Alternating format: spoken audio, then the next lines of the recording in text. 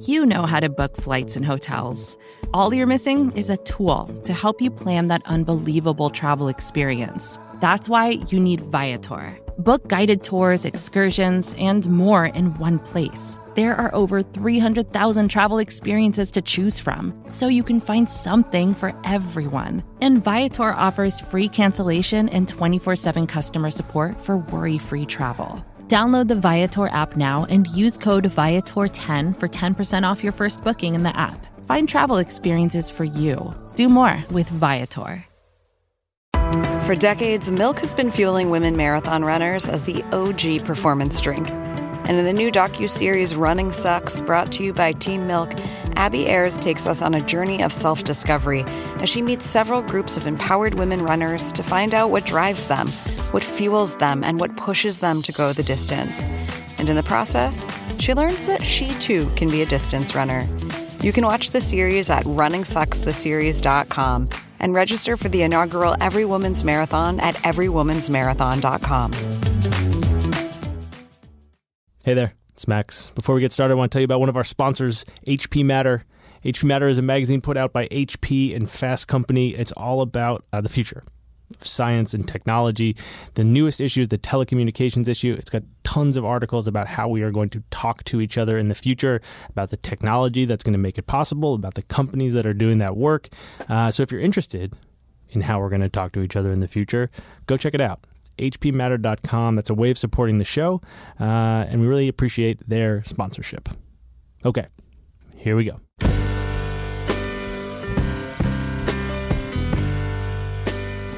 Hello, welcome to the Longform Podcast. I'm Max Linsky. I'm here with my co-hosts, Aaron Lammer, Evan Ratliff. Gentlemen, hello. Hello. Bazanga. Bazanga. Cracker Jack. We got a great show for you here. Max, who's on it? You guys, this week I talked to Stephen Dubner. You might know his name because he is one of the two authors of Freakonomics. I've heard of that. Yeah, it's a successful book franchise. Single-handedly franchise. saved really the airport is. bookstore. That sounds like a Freakonomics essay. Like, yeah. Can one book save an airport bookstore? Dubner is. He also hosts a podcast. He's a good talker, and he was ready to talk. It came at kind of an interesting moment. They have a new book out. It's called When to Rob a Bank, and it's a collection of their best blog posts they've been doing for like 10 years. 10 years, significant number. Because Freakonomics, the original Freakonomics, came out like exactly 10 years ago. So he was just coming off the 10-year anniversary of this book, which totally changed his life, and which it turns out he did not expect to change his life at all. Like, he had very low expectations for that book. They were desperately just trying to get any attention for it, and then it came out, and it turned out to be a massive life-changing hit. Yeah, what does that feel like? Well, I'll tell you one thing. It feels like you have an apartment on the Upper West Side that you live in with your family, and then you have another apartment on the Upper West Side that you go to in the morning and just work from, and it's your office. Here's the thing that's in that apartment. Stephen Dubner is the only person in the world, other than my father, who I've seen has a lamp covered in all of the lanyards from conventions he's gone to and speaking engagements. And it's this very iconic thing that my dad does, hundreds of lanyards all around this lamp. And I walked into Dubner's house and he had the same thing, and it freaked me the fuck out. So do you think he might be your father? That is basically the tenor of the conversation is are you my dad? Yeah. This is going to be some kind of episode. I want to plug something. Evan doesn't know what I'm going to plug. I'm about to blast him with my plug. I really enjoyed the most recent Atavist story. It's about I don't know if you've heard of this festival that happened in Mali in the desert, where these Tuareg musicians would bring in all kinds of people to play. Two of the people who founded it, one of them continues to try to keep it going on. The other one has become an insurgent of sorts. It is a wild story. It's by Josh Hammer, who is great. I recommend it. Thanks, Aaron. Normally we have to pay for the privilege of getting plugged. Not on this show, baby. You can tip me. Well, since you did the plug, I'll do our sponsor this Whoa. week. It's Tiny Letter. It's from the people at MailChimp. You can use it to create a very simple newsletter that you send out to an ever-expanding group of people who are interested in what you do. It's the best way to do that. Wow. Ever expanding. A lot of firsts in this intro. Here is Max with Stephen Dubner.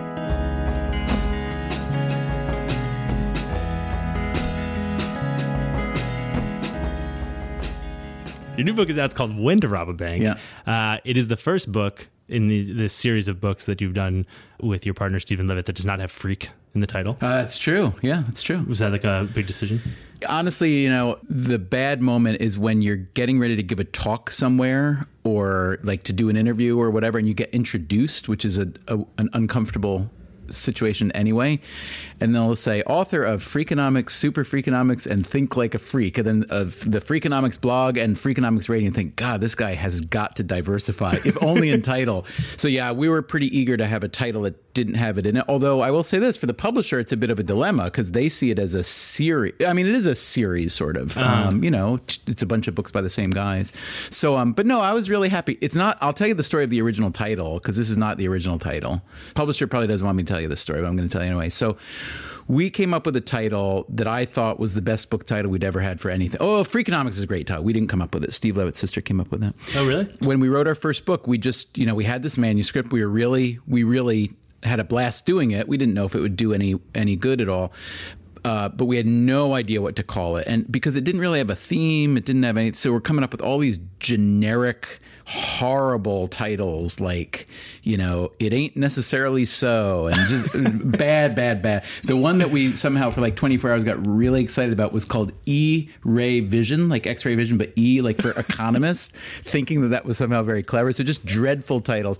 And then Levitt gave the manuscript to his sister Linda, who had worked in publishing and advertising, and she came back with about 80 or 100 titles. One of them was Freakonomics, and we're like, wow, that is so outrageously bad that it's great. When you saw it, you were like, that's the one? Levitt saw it, then he sent me the list. He professes that I was ambivalent at first. That's not my memory, but I remember thinking it was an awesome title, but I didn't know if like I said, I thought it was kind of so bad that it's good, but I didn't know if it was quite bad enough to be good. The publisher did not like it, but they ultimately came around. But this time, for this book, which is the new book, When to Rob a Bank, so we originally called it Hooray for High Gas Prices, which we liked okay. And the idea was that there's a post in the book. So this is a book that's made up of what we think are kind of the best blog posts from 10 years worth of blogging. And there was a post that Levitt wrote called, I think, Hooray for High Gas Prices, that was basically, here's why a lot of people think wrong about the economics of gas prices and why high gas prices would actually be a lot better for a lot of things other than the people who suffer from paying a lot. And the problem with that title, our U.S. publisher liked it. We were ready to go with it. But then the British publisher said, here, it's petrol and gas means intestinal gas. Right. So that title just doesn't work. So then we thought, well, we'll come up with a different title for them, but it's a little weird to have a book with different titles and different content. We didn't really like that idea, but anyway, just do like hooray for high petrol prices. Well, we thought about that, and that just didn't have any kind of flow. So I came up with a title for them that I liked so much that we then wanted it to be the title for this, and it was We Were Only Trying to Help.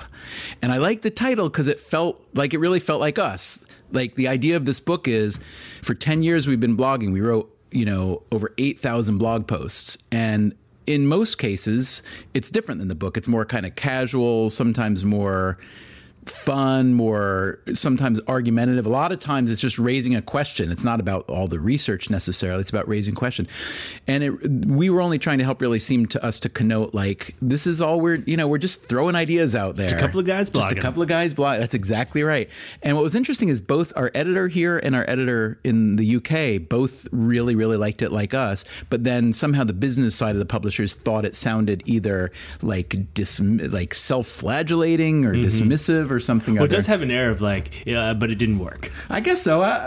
To me, that just feels like us. Like we try as hard as we can at what we do, but we don't take ourselves too seriously. So anyway, then we needed to look for another title, and When to Rob a Bank we ended up liking a lot because it's not how to rob a bank or why to rob a bank. It's the when, which is kind of our kind of question. Right, like you've already moved on. You've made the decision to rob the bank. Exactly. So now it's about when. Details. Yeah. But then looking at the bank robbery data was super, super fun. So it turns out that, so first of all, if you're going to rob a bank, you will likely average about 3 robberies before you get caught. So it's a really hard crime to get away with. Second of all, you don't make very much money. I think the average take was roughly in this country about $1,500. So this is not setting you up for retirement.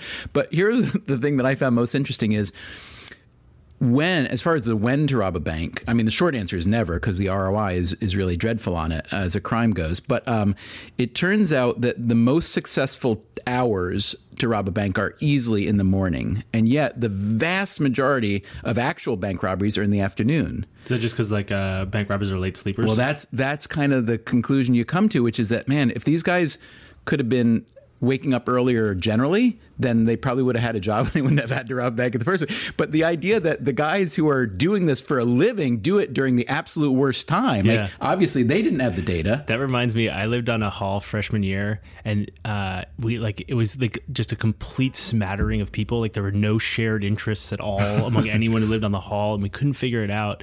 Like everything else is very strategic. Where I went to school, it's like if people are placed. I think it's like a real science how they match people up, And then we were just on this hall, and no one had anything in common. And then we realized that it was a hall of all people who had never sent in the housing preference form.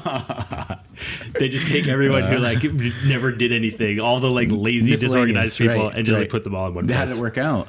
I toasted my freshman roommate at his wedding. There you go. So much for social engineering, right? Absolutely. You just had the 10-year anniversary of the original. We did. We book. kind of forgot to celebrate it, but we did. Really? Last month, April. Yep. You didn't do anything? We did zero. Totally forgot about it. Did someone come up to you and remind you? I saw a couple tweets about it. The one thing is that we did time this book, the new book, to coincide with the 10th year. So it's coming out about 10 years and a month or 6 weeks after the original. Yeah. But on the actual day when it was published, which was honestly one of the most exciting days of my life, because we weren't expecting that much. 10 years ago. 10 years ago. Yeah. We really weren't. And, Levitt was here. He lives in Chicago. He was here, and we were, quote, promoting the book. But when you put out a new book and it's not, you're not a blockbuster author, you're not a celebrity, promoting a book isn't very exciting. You're going wherever you can to get any kind of interview you can, a lot of which is kind of, substandard. But it started to blow up. We got a review in the Wall Street Journal, maybe the day before, the day of, and then things just started to snowball really fast. And literally the day that he was here to promote the book, they got some early sales figures, and we were at the publisher's office. They were getting the live numbers coming in, and they said, well, this will definitely make the New York Times list. And I was like, are you kidding? I'd written 2 books before. One of them had done pretty well, the other not so well, and I'd worked at the New York Times. To me, being on the New York Times bestseller list was I'll die now. It's fine. And then I was thinking, the list was, there's 15 books on the nonfiction hardcover list, so I thought we'd be maybe 15, 14. They said, we're probably going to come in between number 4 and number 7. Are you kidding? And then I thought it would be just 1 week, but then it kept going on. And then they decided that day even to go back to the printer, print a whole bunch of new covers with the words New York Times bestseller. This was all happening on this one day. And it was it was a blast and very surprising. And yet I forgot entirely to commemorate it 10 years later. What was it like between the two of you that day? Did it feel like hitting the lottery? It's exactly what it was. So first of all, it was really weird. It was really weird because it's a little bit like, not deja vu, but those states that people get in that they sometimes describe like a kind of zone where you're doing something, but you kind of see it happening at the same time. And it wasn't so much that it was just overwhelming. It was exciting and happy. The weird part was that we just kept getting every break. The reviews were good, and then other stuff would happen. Some bookstore chain would decide to put it on their homepage. We couldn't get on TV because a book called Freakonomics about economics with 2 authors, both wear eyeglasses. It's just both named Steven. Yeah, both named Steven makes it all that much more confusing. So we were getting zero TV, not even, little cable news, nothing. And then we wrote an op-ed. We adapted a piece of the book for an op-ed for USA Today, which was considered a very kind of, mid-brow thing to do for highbrow, because usually you go for the New Yorker or the New York Times Magazine or whatever. But I like USA Today, and our book was really about a lot of it was about the things that a big audience could appreciate. We thought, Was it designed to reach a big audience? it wasn't really designed. It was just, I wrote an article about Steve Levitt Right. for the New York Times Magazine. I found him fascinating and his work fascinating. I went back and read that the Levitt profile, and there's something kind of eerie about it. And I started thinking about, like, there aren't a lot of sort of like famous instances of that, right? Of like a journalist covering someone and then deciding like, fuck it, I'm going to partner with this person, Yeah, right. which I think is like probably goes through journalists' head a lot when they're working on a story. Is like you're kind of like living these other people's lives, and like maybe you see some opportunity. Like I always wonder about like business reporters and like investing in stocks, Yeah. And the only example I could think of was John Landau and Springsteen. Which John Landau? John Landau. I forgot he was a writer. He became his manager. Yeah, he was a rock critic. That's right. And he wrote this famous line that was like, I've seen the future of rock and roll. Right. And his name Bruce is Bruce Springsteen, right. Right. Yeah. And then he was like, actually, it is so clearly the future of rock and roll that I'm going to quit writing and I'm going to manage Bruce Springsteen. Yeah. I would like to say I was that clever and that I'd seen the future. So with Levitt, I was actually thinking the opposite. So I was working on this book about, like I said, behavioral economics, which Levitt was not at all. Sometimes people call him a behavioral economist, and he's kind of become a little bit more of one, but that's not what he did at all. In fact, I turned down the assignment like 3 times because I was about 2 chapters into this book I was writing, and I didn't want any distractions. And then the only reason I ended up meeting with him in Chicago was because I was already going to be there for something else. So I thought, well, I'll take another day or 2 and read a bunch of his papers. And his papers were so interesting that I then decided to interview him. But I definitely didn't think about I should write a book with or about this guy. I just wanted to get back to my other book. He had no interest in writing a book. But I will say this, once the article came out and people wanted a book, some people were approaching me, some were approaching him.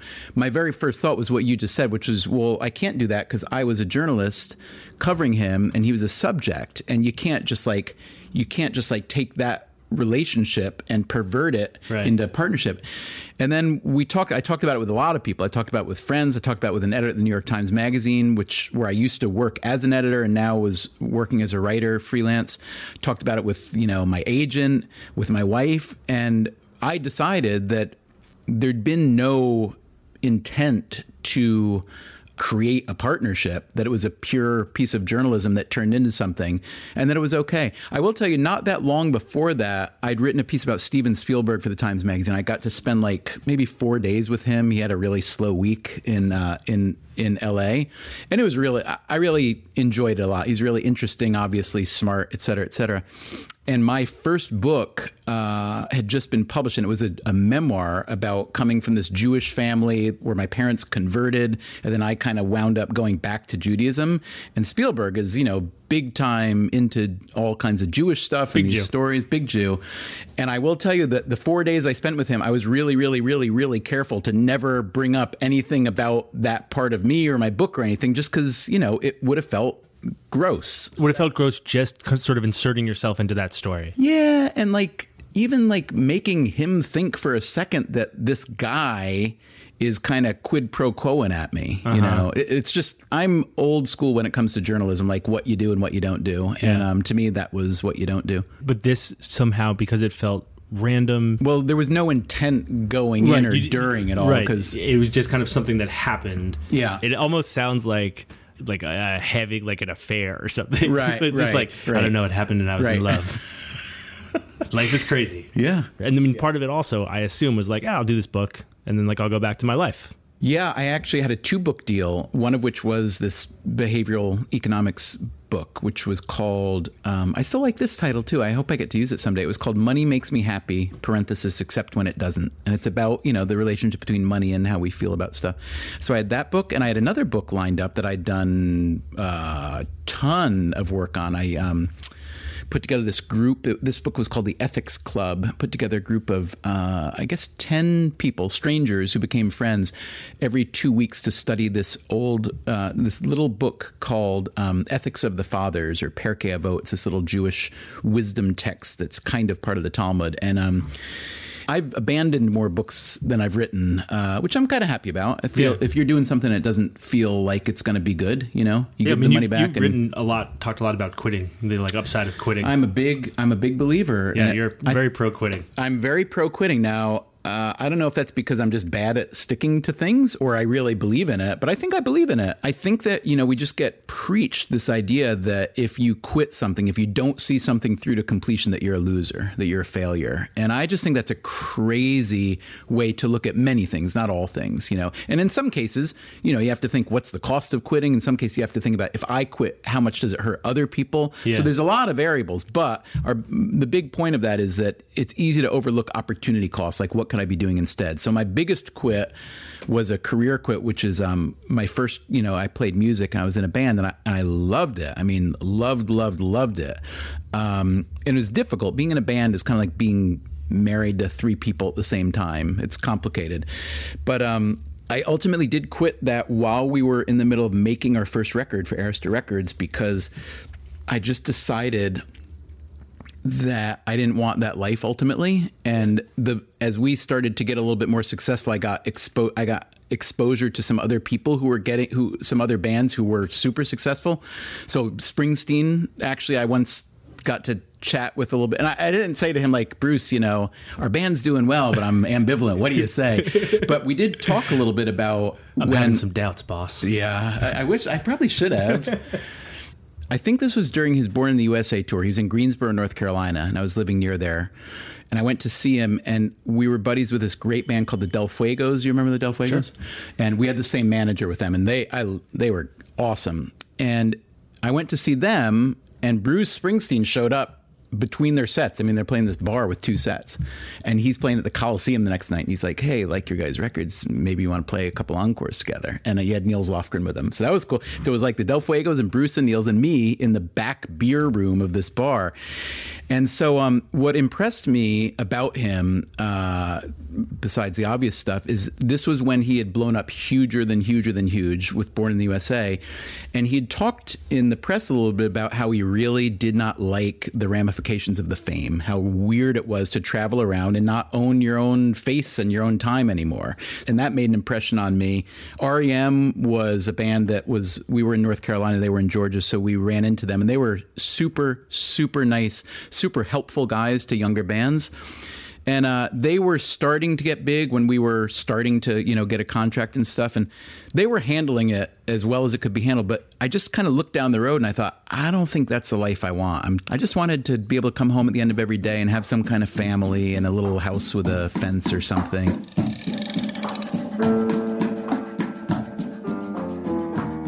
Hiya.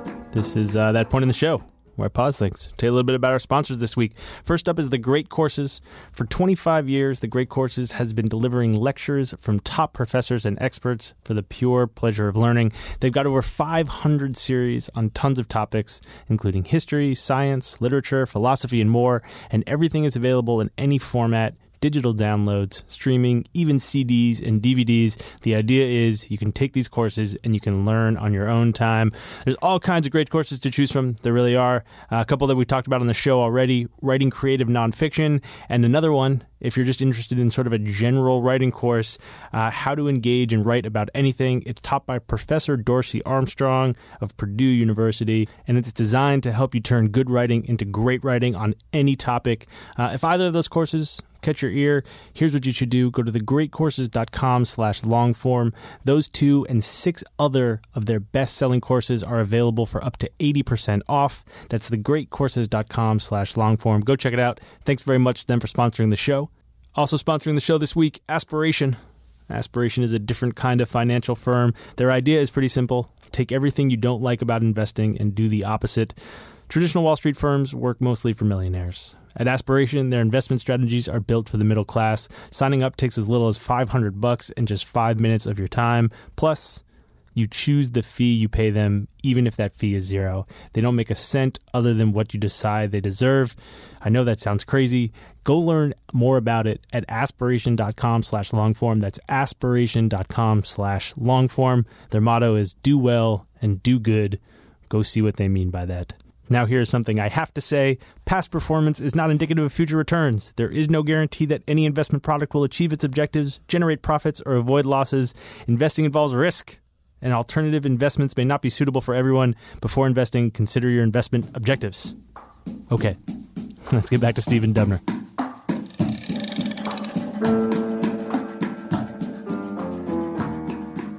feel like people dream of being a rock star and getting a big record deal, and you got the big, like, toiled for a while and got the big record deal, and then you were like, I'm out, which is not the choice most people would make. Like, the sunk costs are pretty deep at that point. But then you, like, went and, like, blew up in a different way. Yeah, I didn't mean to, though. How are the ramifications of writing a book or a series of books that have been sold, like 8 million times at this point? So it's different, though. So it is true that I've gotten better known as a writer than I ever thought I would be, but it's just orders of magnitude difference. You know, if you're a performer, if you're a musician or an actor or whatever, people sit and on a screen or live, whatever, they sit and you are their field of vision. And that creates a relationship, if nowhere else in their mind, where you are this public figure and you're recognizable, and on and on and on. And the price of fame, I think, is really, really steep. And I think that almost no one who wants to get famous really thinks about the costs of it. And so I get recognized once in a while now, but it's not burdensome. I've learned a couple, you know, like every time there's a new book out, if we go on TV a bunch and do stuff, like in the 30 days after that, you know, there's so many people on TV every day that the half-life is really, really short. Right. You know, they'll forget you. But in that month after, I always do something different to my fit. Like I'll either grow a beard before and then shave it, or just to cut down on like the number of people on the subway who are like, I saw you on the thing. You're the guy. Kind of, yeah. I mean, there was a movie made about a documentary that was pretty good that we didn't make. We kind of helped a little bit. And that was the big one. That was like after the movie came out. Plus it's on Netflix, and that was the period of the highest recognition. And it was, I don't like it. I don't, you know, I'm flattered that people want to come up and say hello, but it's not a comfortable, I really like the anonymity. How has your life changed in these 10 years? How does your life change when you sell whatever it is, 8 million books? I would like to say the biggest change or the biggest lever that got pushed is like some sense of like, quote, success. Or what do you mean by that? Like, it's not as though I consider myself a better writer now than I was for the 5 or 10 years before Freakonomics. You know, like many of my friends are writers. Many of them write really good books. Many of them work really, really hard. Most of them are better educated than me, if not smarter, and maybe often smarter. And, you know, there's a lot of luck involved. So I very much appreciate how lucky we got. And it didn't make me feel like, oh, now I'm bulletproof. Now I know that I must be a really, really, really good writer. And I don't feel like just because I sit down and type at the computer, because I'm me, I'm going to be good. I don't have that feeling at all. It didn't bring like more confidence on that front? I was always pretty confident as a writer, only because I work really, really hard at it. And I, you know, writing is like the one thing that I really learned to do. Like I've been writing since I was a kid, obviously in school, but like we had a family newspaper. I started the high school newspaper. We had a college newspaper. Then I wrote for newspapers while I was in the band. Then when you say you had a family newspaper, that's like your family put out a newspaper, not like you guys published a newspaper and then read it at dinner. Yeah, that's true. No. I just had an idea that like maybe it'd be kind of nice to do like a family newsletter. Everyone contributing articles. It was that one. It was that one. Yeah, it wasn't like we owned a newspaper. Oh, you thought like we owned a newspaper? Well, the reason I thought that was because I read something in your in a bio somewhere that your dad was a newspaperman. He was, but no, we definitely didn't know. No, we were poor as crap. We were. My dad was a copy editor at the Schenectady Gazette, and then the Albany Times Union, then the Troy Record. There were 3 papers in these 3 cities upstate. And there were 8 kids, and we lived on like this broken down farmhouse. So no, we definitely did not own a newspaper. But we did make a family newspaper. It was called the Quaker Street Quacker. Quaker Street was this little hamlet that was the closest town. It was very rural. And like all of us wrote articles for it. And, you know, you had to and I was the youngest of 8, so I had to work really hard to get anything in it. To get like a story on A1 was tough. Very, very tough. Yeah. It's almost like you needed to act out for attention. Well, it is true. Like when you're the youngest in a big family, you never get to talk for like your whole childhood. So I've been sort of making up for it. But no, I mean, like, it's not that I'm super confident in writing, but like it's one thing I know how to do. Like I really like the feeling of that. Like one year between when I quit playing music and I was getting ready to go to graduate school for writing, I worked with my brother upstate New York as a carpenter because I didn't like not knowing. Like I didn't like looking at a house and not understanding like what was behind the walls. And it just felt like something I should know. So I worked with him for a summer, which was really hard. But it felt so good just to learn how to I became a pretty okay trim carpenter for working 3 months. And I like that sense of accomplishment. And I feel that with writing because I know, I don't always know how to make something really good, but I know when it's bad and I know to keep going at it until I can make it good. I guess another question about like how your writing has evolved, this is the first book that doesn't have Freakonomics in the title. And you guys have been like hitting this idea pretty hard for a while. Yeah.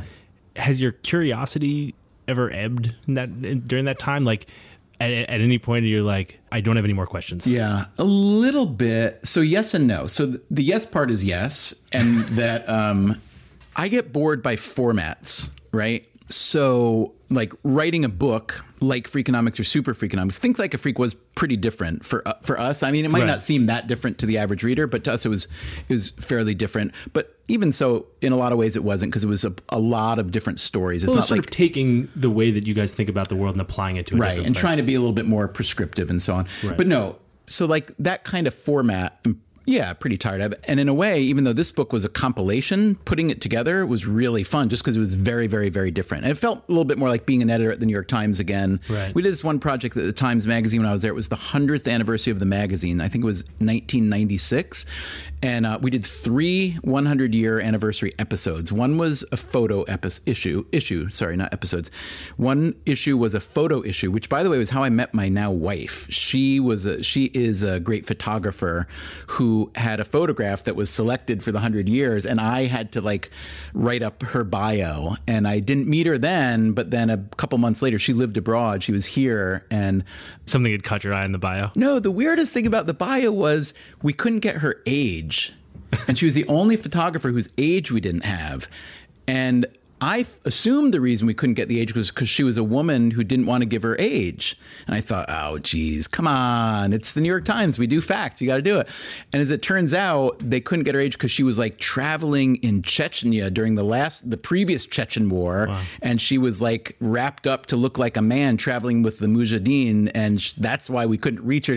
So anyway, so finally I was set up with her and she was like age appropriate and awesome. And so I married her. So that was one of the one of those issues. But then another issue was like, literally, it was like the best writing from 100 years of the New York Times Magazine. And you're like, come on, how do you even begin to do that? Sounds like so much fun. So much not fun. So, so it was literally like sitting down with the books, the stacks, and you're reading like W.B. Du Bois and Norman Mailer and on and on. So you're like, oh, this is terrible.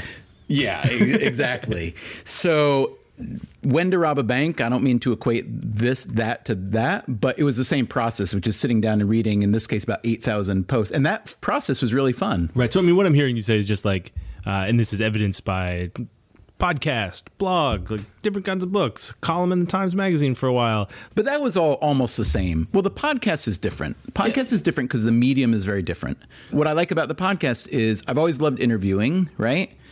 So when we interview people for our books, well, you know this, if you're interviewing for radio versus print, if you interview someone for print, you might talk to them for 8 hours and end up using, if you put it in real time, 5 minutes of quotes. That's the way, if you're writing a long magazine piece or something, right?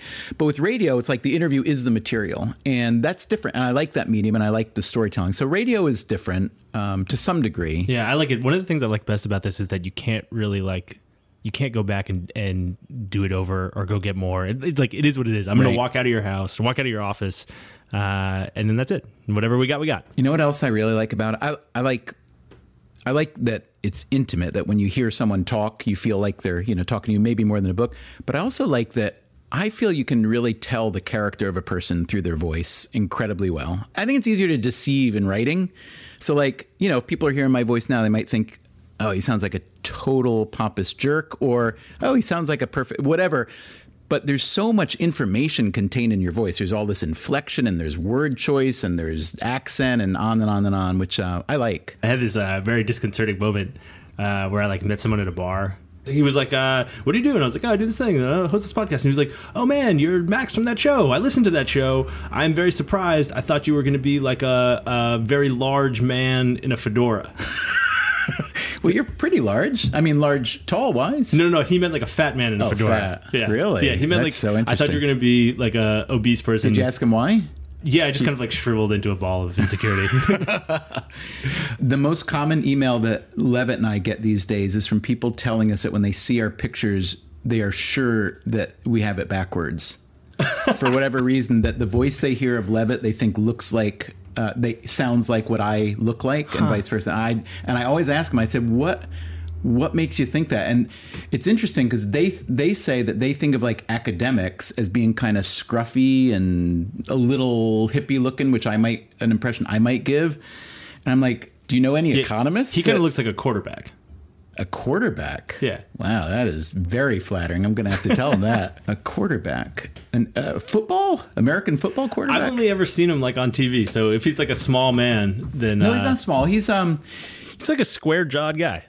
Yeah, but he's more like a golfer. Okay. Like a trim Minnesota golfer build. Yeah. Minnesota golfer? Well, he's from Minnesota, and right. he's a golfer. That was so. some like specific kind of golfer. No, it should be, but well, while we're on the topic of Levitt, I feel like this is a show about writing and the process of writing, and I'm really interested in how you guys work together and how that partnership works from a sort of like step-by-step pragmatic sense. Like, how do you, from that first book to now, like, how do you write a book together? Like, is there one Google Doc you're sharing? Like, how does it work? No, we kind of tried that in the beginning. I mean, the first book was before Google Docs, unfortunately. Sure. It might have worked with that, actually, now that I think about it. The first thing began when we started to write, I guess, a proposal for the book together. And we kind of did that over the phone. And I would, quote, write it. But, we'd talk a lot. And Levitt obviously has a lot of great ideas, and he'd done a lot of great research. So there was tons and tons of material. But then when we began to actually, I do remember one night in New York, I guess we'd maybe either signed a contract or knew we were going to get a contract.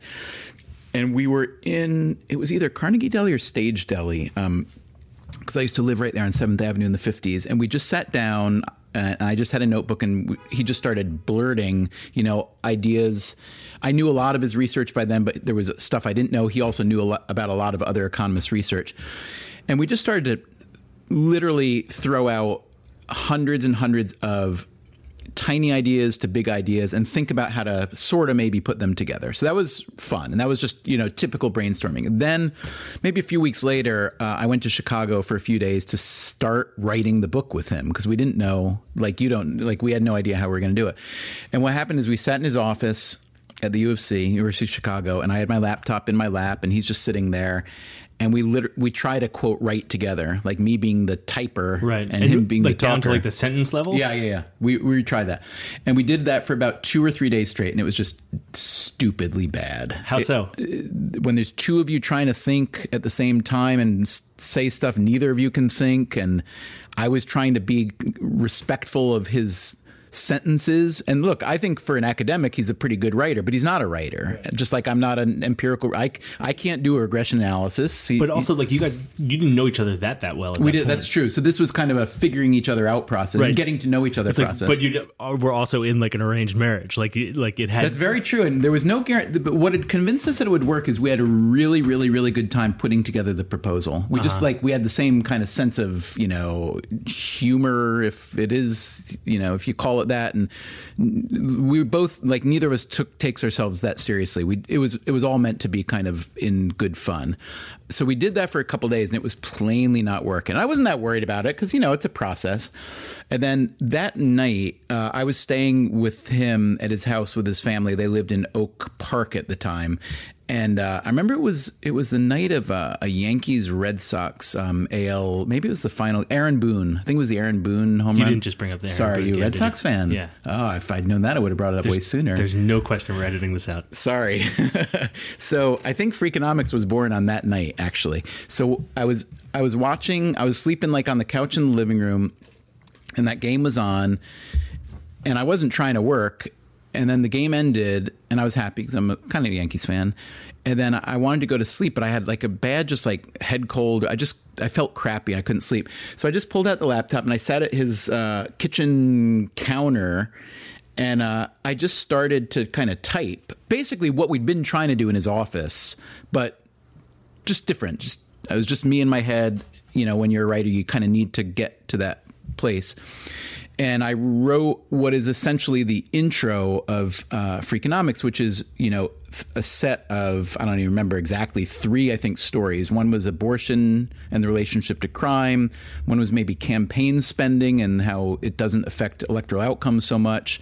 Third one, I don't remember. I think there was a third one. And I wrote it in what I thought was a really good hybrid of like, I'm a writer who knows how to tell these kind of stories, and I know the material fairly well, and he's the guy who generated a lot of this material. And I thought it was like, possibly pretty good. And then he woke up, then I finally went to bed. In the morning, I said, hey, I wrote, and it was maybe, 1,500 words, which for me is a lot. I'm a really slow writer. And he read it, and he said, I'll never forget, he said, that doesn't sound at all like me. And I said, oh, shit. And I said, well, sorry, I was just messing around. And he said, no, and I love it. And that's when I knew that he was going to be a great partner, because it wasn't like it was so great. And it wasn't like I didn't need him. I needed lots and lots and lots of him. But like, we really believe in each other as partners. Like, I believe he's really, really, really, really good at what he does, which has been, verified. He's won awards and blah, blah, blah. And he believes that I'm good at what I do. And therefore, it's a really good partnership in that way. And so once we did that, we found a way we'd say, okay, let's say this chapter, how might we want to start it? He might have an idea. I might have an idea. Then he might kind of talk me through a way to tell it. He might not. Then I'd write a bunch. I'd send it to him, and he'd usually read it and come back with a bunch of commentary.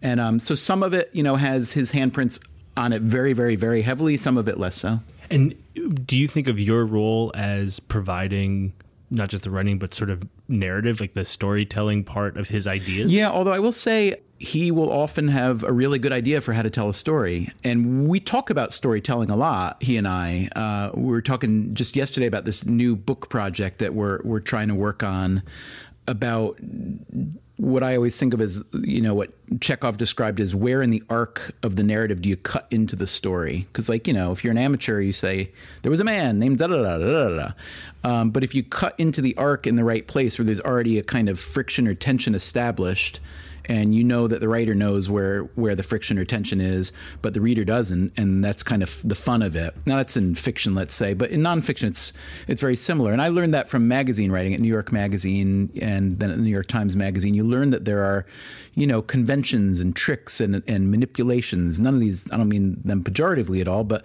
that's what makes writing great. You can shift time, you can shift pace, you can shift voice.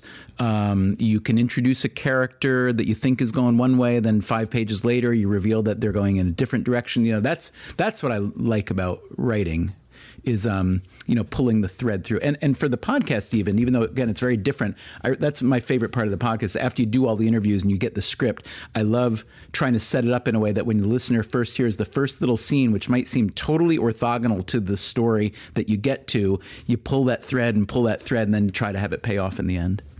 So if that was your part of the role and Levitt was kind of bringing the ideas, the questions, and the data analysis. Well, and he had done like 15 years worth of great research. Right, so that first book is really sort of synthesizing the work he had done so far. Right. But 10 years later, have you guys met somewhere in the middle? Like, have you started to think more like Levitt? I think I probably think more like him. But, I mean, the fact is that, we used, over the first 2 books, we used up the vast majority of his best original research. And then there's research that other people do and so on, some of which we've written about. But unless Levitt goes into his office and closes the door for another 5 years and writes another 30 papers, I don't think we'll write another book like that. Now, he might, and I would love him to, and I would help him do that research because that'd be fun. But that takes a lot of time. It's like the podcast, again, because it's a different medium, the podcast is really just me going out and being a report, just talking, interviewing people. Right. I mean, the podcast is kind of your thing. It is, although I love that he, whenever I ask him, I say, he probably appears in about, a quarter or a third of the episodes. And whenever there's an episode that I think he'd be really good for, I'd say, hey, would you do this? And he always does, and he's always great. So even though it's kind of my thing, he likes it too. Plus, it's fun for him. He gets to just show up, talk for a few minutes, and then be the star of the show, which is really good. He likes it. He likes that somebody else is doing all the work. Yeah. I saw this thing. You did this thing on Lifehacker that was like just how I work, and it was like a picture of this office and not this office. That was the old office. Different Similar. office. There's a thing in there, a standard thing they do. Those how I work features are such like great clickbait. I read every single one. But there was something that said current gig, and you said I'm a writer and I do radio, and it's all Freakonomics right now, but it wasn't before, and someday it won't be. Yeah. And I'm interested in whether you think there is an endpoint for this stuff, and whether at some point you will not be Stephen Dubner of Freakonomics. Yeah, so I mean that's happening kind of right now. So we may do another book together soon. We may do another book together much later. We may never do another book together. I mean, we have plans to do them, but we're both big believers, and if they're not going to be good, then you should throw them away. Gotta quit. Yeah, exactly. But so one thing that I'm getting ready to do now that I'm way too excited about is this game show that I invented called Tell Me Something I Don't Know, which is it's kind of a hybrid quiz show, talk show with a live audience, and we piloted it last year and taped it for radio, and we put it out as an episode in Freakonomics Radio. But to me, this would be like super, super, super fun. I host it, and you get to have this guest panel, celebrity panelists. We had Malcolm Gladwell, Anna Gasteyer, and former New York Governor David Patterson, who is unbelievably hilarious. And so that was fun, and I want to make that a regular like public radio show and podcast. So that's a plan. We're also planning to pilot it for TV. So cool. I've always been, TV is a weird beast, and it's not, I don't love it because it's, as a writer, you don't have much leverage in there, but we're going to try that. And then I also have a couple other radio projects that I'm piloting now. For whatever reason, the foreseeable future is more podcast, radio, audio than book writing. That's interesting. I think my assumption had been that at some point you just rip the Band-Aid off. Like you're done with Freakonomics. It was an era of your life and then it's done. But it sounds like instead the way you sort of see going forward is on kind of like two tracks. Like you'll be doing that and you'll be doing your own thing. Yeah. So I didn't. So I guess I didn't answer the question the right way when you asked if like I'm sick of it. I gave you the yes part of the, is it over? And the no part is no. The mode of thinking like a freak, I think I'll do forever because it's fun and you can apply it to anything. You can apply it's not topic related. It's not topic dependent. It's not about economics. It's like an economic way of looking at the world, and you could just as easily have a psychological way of looking at the world, an anthropological or a theological way of looking at the world, and then you turn that kind of frame toward any topic. Could be golf, could be parenting, could be whatever. So no, I don't think I'll run out of asking the questions. Yeah, asking the questions. I mean, that's the fun part. Honestly, really, mostly what I do is I walk around thinking about stuff, looking at stuff, wondering why it is the way it is. And 9 out of 10 of those questions turn out to be uninteresting or unanswerable, whatever. And then you find the 1 out of 10 that's good, and then you do something with it. It's really, that's it. Pretty basic. That's it. Seems like a good place to end. All right. Hey, Stephen, thanks. That was fun. Thanks very much for taking the time. Thank you.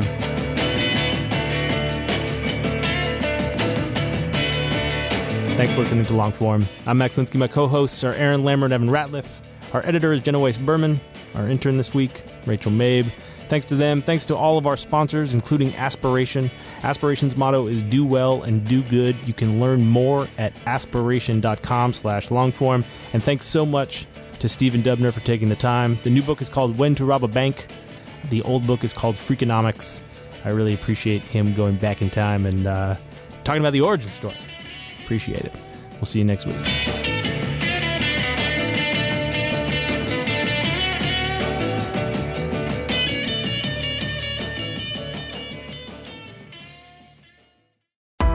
Why do you run?